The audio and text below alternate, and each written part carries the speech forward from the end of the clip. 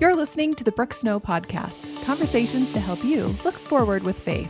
Faith in yourself, faith in God, and faith in your own mission and purpose. I'm your host, Brooke Snow. You have episode 57, The Mind of the World. You've likely heard the phrase, live in the world, but not of the world, several times. What does that mean to you? Today, we're going to dive into this topic as it relates to the literal connection we have to the world in the palm of our hand.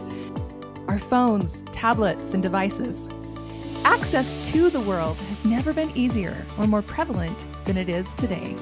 If you've ever felt the effects of a little too much connection and desired to reassess your relationship to that connection, then you'll love today's episode.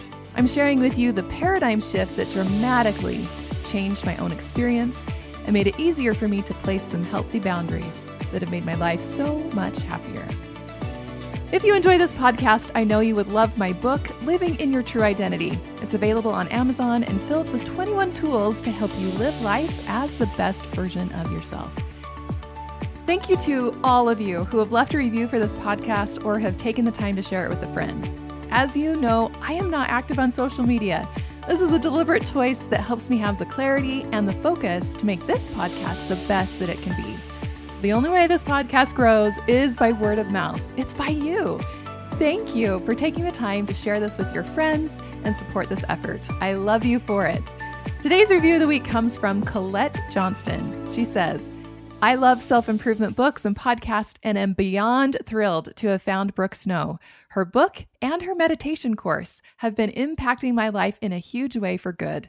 The way she explains things makes them feel very simple and doable and has helped me implement daily practices into my life that I know will have a compound effect.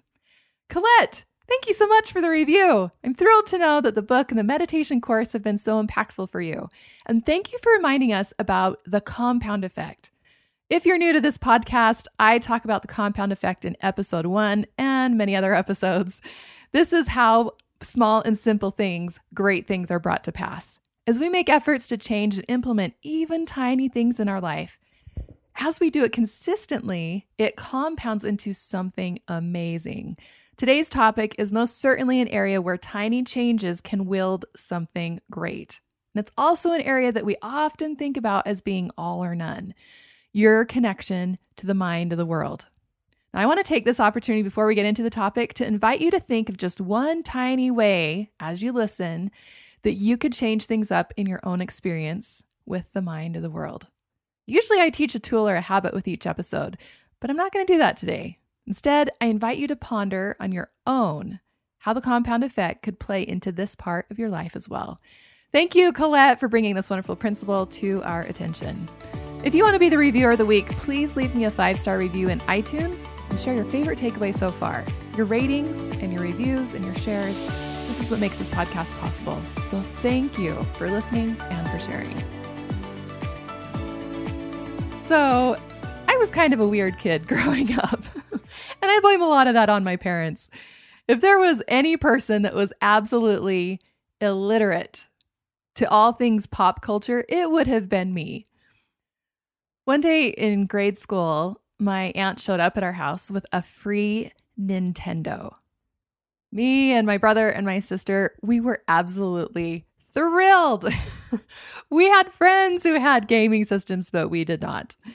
Now, the real story behind this free gift was that my uncle was spending so much time playing video games, she got so fed up, she packed it up and brought it over to our house.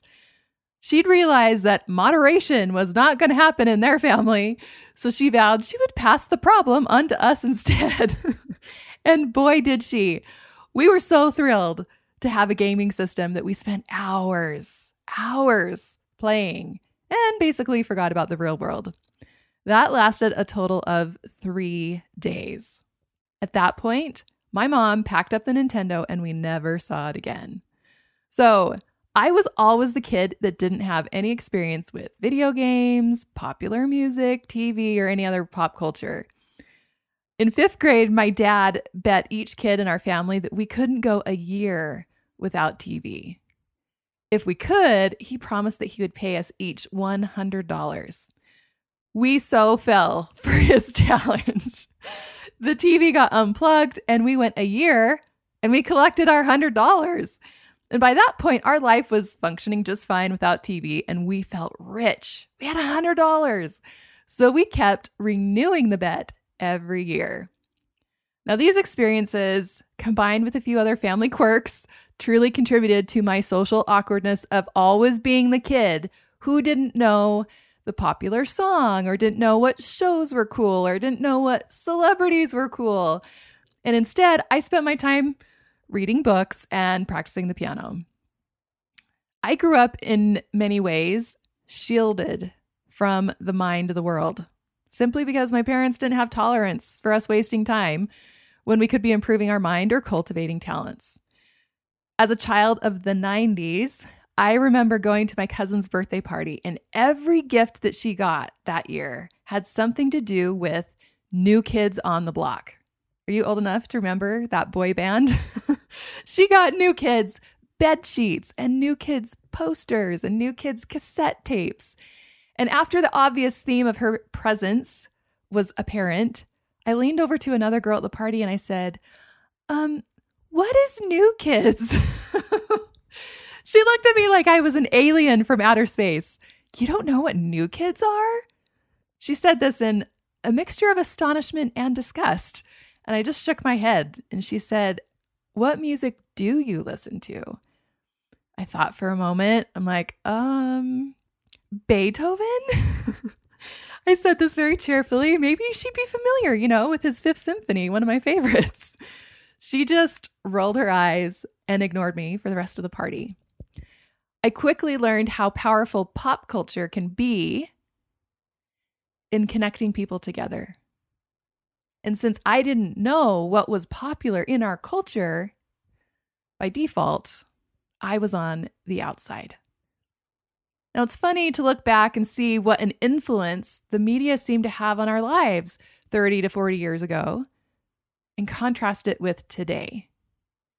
What once took up a bit of time and had a large influence on our ideas and our friendships now lives in our pockets for easy, immediate access 24/7 and can completely shape our thinking and friendships to an even more remarkable level.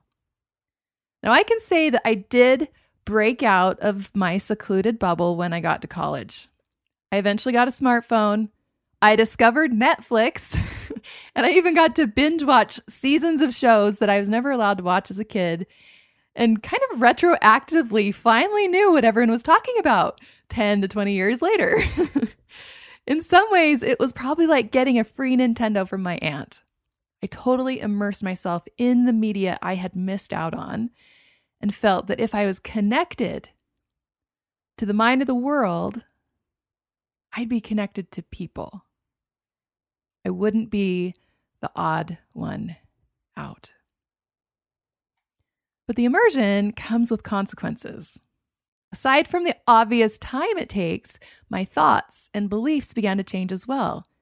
I spent a lot of time comparing my life to others. I became more critical of myself and how I didn't measure up to anything.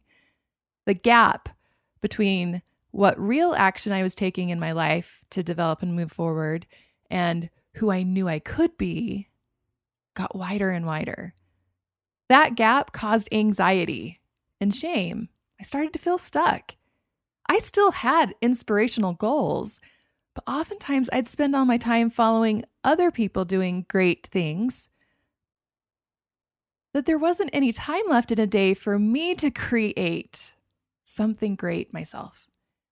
I was consuming far more than I was creating. And because I wasn't creating or taking action in my own life, it seemed that I kept getting more stuck and further away from where and who I knew I could be. Have you ever felt that way in your own relationship with technology? Have you ever felt that the constant connection took up valuable time? You could be creating something in your own life, whether it's relationships or a business or, hey, even dinner. Have you ever felt stuck in the pull of not wanting to miss out and fearing that the time away will make you the odd one out or will lead to not feeling connected to others? Have you ever felt the way your own beliefs and thoughts have been shaped by the mind of the world, even in subtle ways? So what do you do? How do you handle the balance? Does it have to be all or none? Is there such a thing as healthy moderation in this area? Can you be in the world, but not of the world if you're actually in the world all day long? Recently, I was reading the book A Light in the Wilderness by M. Catherine Thomas.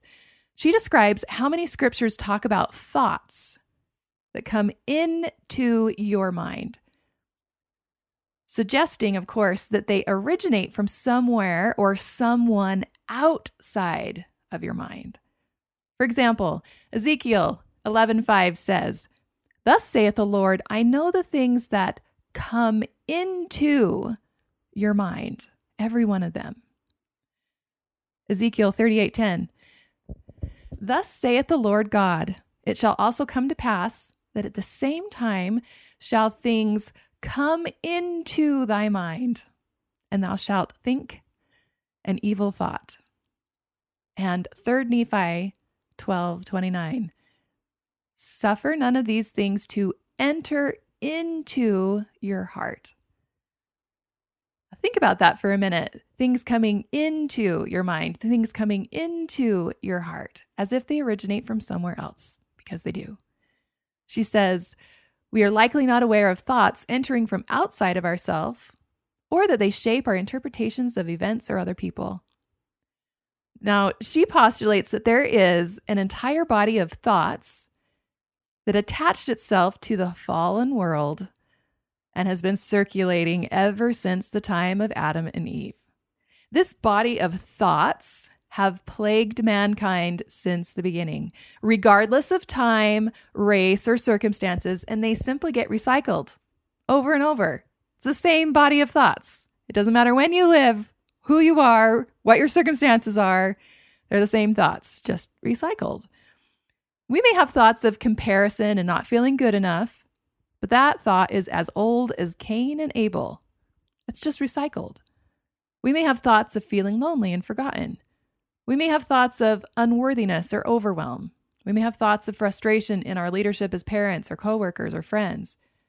Whatever it may be, those are just thoughts that are recycled.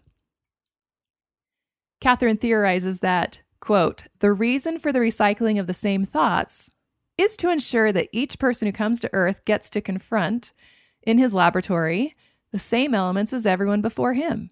Each person gets a well-rounded exposure to them. That is to say, there is a set curriculum in order that we may each be tempted at all points, as was our Savior. This body of thoughts belongs to what we might call the world mind, which is just the natural mind at large.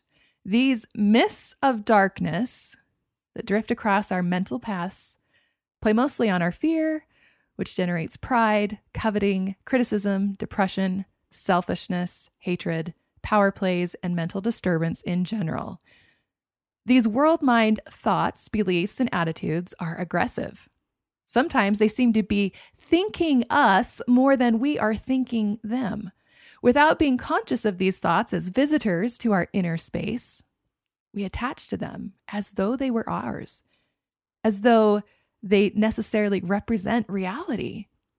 One reason we attach to them is that, as they present themselves, we unconsciously personalize them, so they seem to be a true reflection of our circumstances." Close quote. Whoa, now that's pretty deep stuff right there.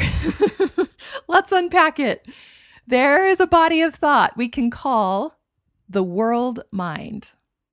And Catherine describes it as mists of darkness that cross our mental paths. Where else have you heard the description of mists of darkness before? In Lehi's vision of the tree of life, there is a straight and narrow path that leads to the tree, and mists of darkness often cross the path, blocking the view of the tree, disorienting and discouraging those trying to progress towards the tree. Until reading Catherine's description, I had never before considered the mists of darkness taking the form of thoughts from the mind of the world. Perhaps it was because I also recently read the book Digital Minimalism by Cal Newport, which is a completely academic book, very different than Catherine's book, that argues the pros of reducing the influence of being constantly plugged into our screens. Or as Cal so carefully describes it, our constant connection to the mind of the world. Here are two authors from completely different backgrounds, writing about seemingly different topics, totally different genres, but they both use the term mind of the world. Catherine is referring to the collective thought patterns that have recirculated and been recycled for all time that serve as opposition to truth. Cal is referring to thoughts and opinions of other people that we usually connect to via our screens, good and bad, inspirational and trash, light and dark, anyone else's mind other than your own. I think they're both right. And I also think both ways can be mists of darkness that block our path forward. Cal passionately presents the very real need that we have in our society for solitude. It's all but disappeared from our culture. Because of our constant connection, we find a moment of quiet or boredom, and instead of being comfortable with the solitude, we avoid it and quickly connect back to the mind of the world.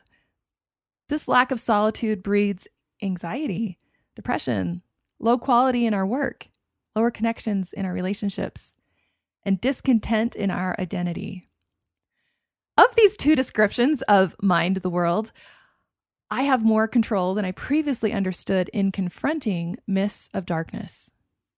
What I had previously thought was just an expected part of the journey to the tree of life, I now began to see as something I can influence. I can choose how much, how often, if and when, and what I connect to in the mind of the world through screens. Choosing solitude over the mind of the world can in effect be equivalent to changing the weather patterns. I could literally invite more light into my life instead of believing the mists of darkness had to stay and I just had to deal with it. Actively seeking to create moments of solitude and limit the inputs of the mind of the world in my life. Anyone who listens to this podcast already knows how to choose good media. You already know there's trash content and there's inspirational content and everything in between. You already have discernment to know what is worth your time.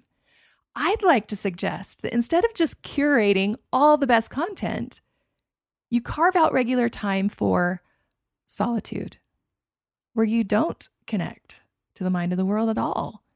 And fiercely protect that sacred time as if your life depends on it. Because in reality, it does. If your phone is the first thing you check the moment that you wake up, and the last thing that you check the moment you go to bed, then when are you really not connected? While you're sleeping? Chances are even then, your dreams and thoughts while sleeping will just be a continuation of the mind of the world that you were in during all your waking hours. Deep down, we all know we could cut back or readjust our time in the world.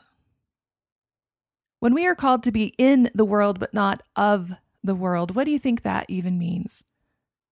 Is it possible to not be of the world if that's where we're spending all our time? The dictionary defines the word of saying, derived or coming from, originating at or from. It's where you live. It's where you originate. Where does your mind and your attention live? Does it spend more time being of the world rather than in the world? The dictionary defines the word in, saying to position within limits. There's a precise location that has boundaries. We must live in the world within boundaries rather than of the world, indicating that the world is who we have become. It's where we originate. It's where we spend all our time and our attention. Live in the world, but not of the world. What limits and boundaries could you bring into your experience with the mind of the world? Could building in some boundaries relieve some of the mists of darkness from your life? Could it part the clouds for more sun? What would having more light in your life do for you and for your family? Could parting the mists of darkness help you hear and see with more clarity? Would the sacrifice be worth those increased blessings? Imagine your life living in the world, but not of the world, and look forward with faith. Do you listen to these episodes and love what you hear and wonder where to start? I invite you to take my Christian Meditation 40-Day Challenge course. Meditation is my most important practice of the day, and I use it for so many things, including solitude and disconnecting from the mind of the world. But the key is consistency. That's why I love this is a 40-day challenge, and the challenge is to do it for 40 consecutive days. But starting a new habit and being consistent can be tricky. This is why I offer every student a free buddy pass, allowing you to handpick your own friend or family member to take the course with you. You get your own accountability partner, and you both do the challenge together. 2 people start a new empowering practice instead of just one. If this is calling out to you, I invite you to register at the link in the show notes, or you can find it on my website at brooksnow.com. You can do this. I am cheering you on.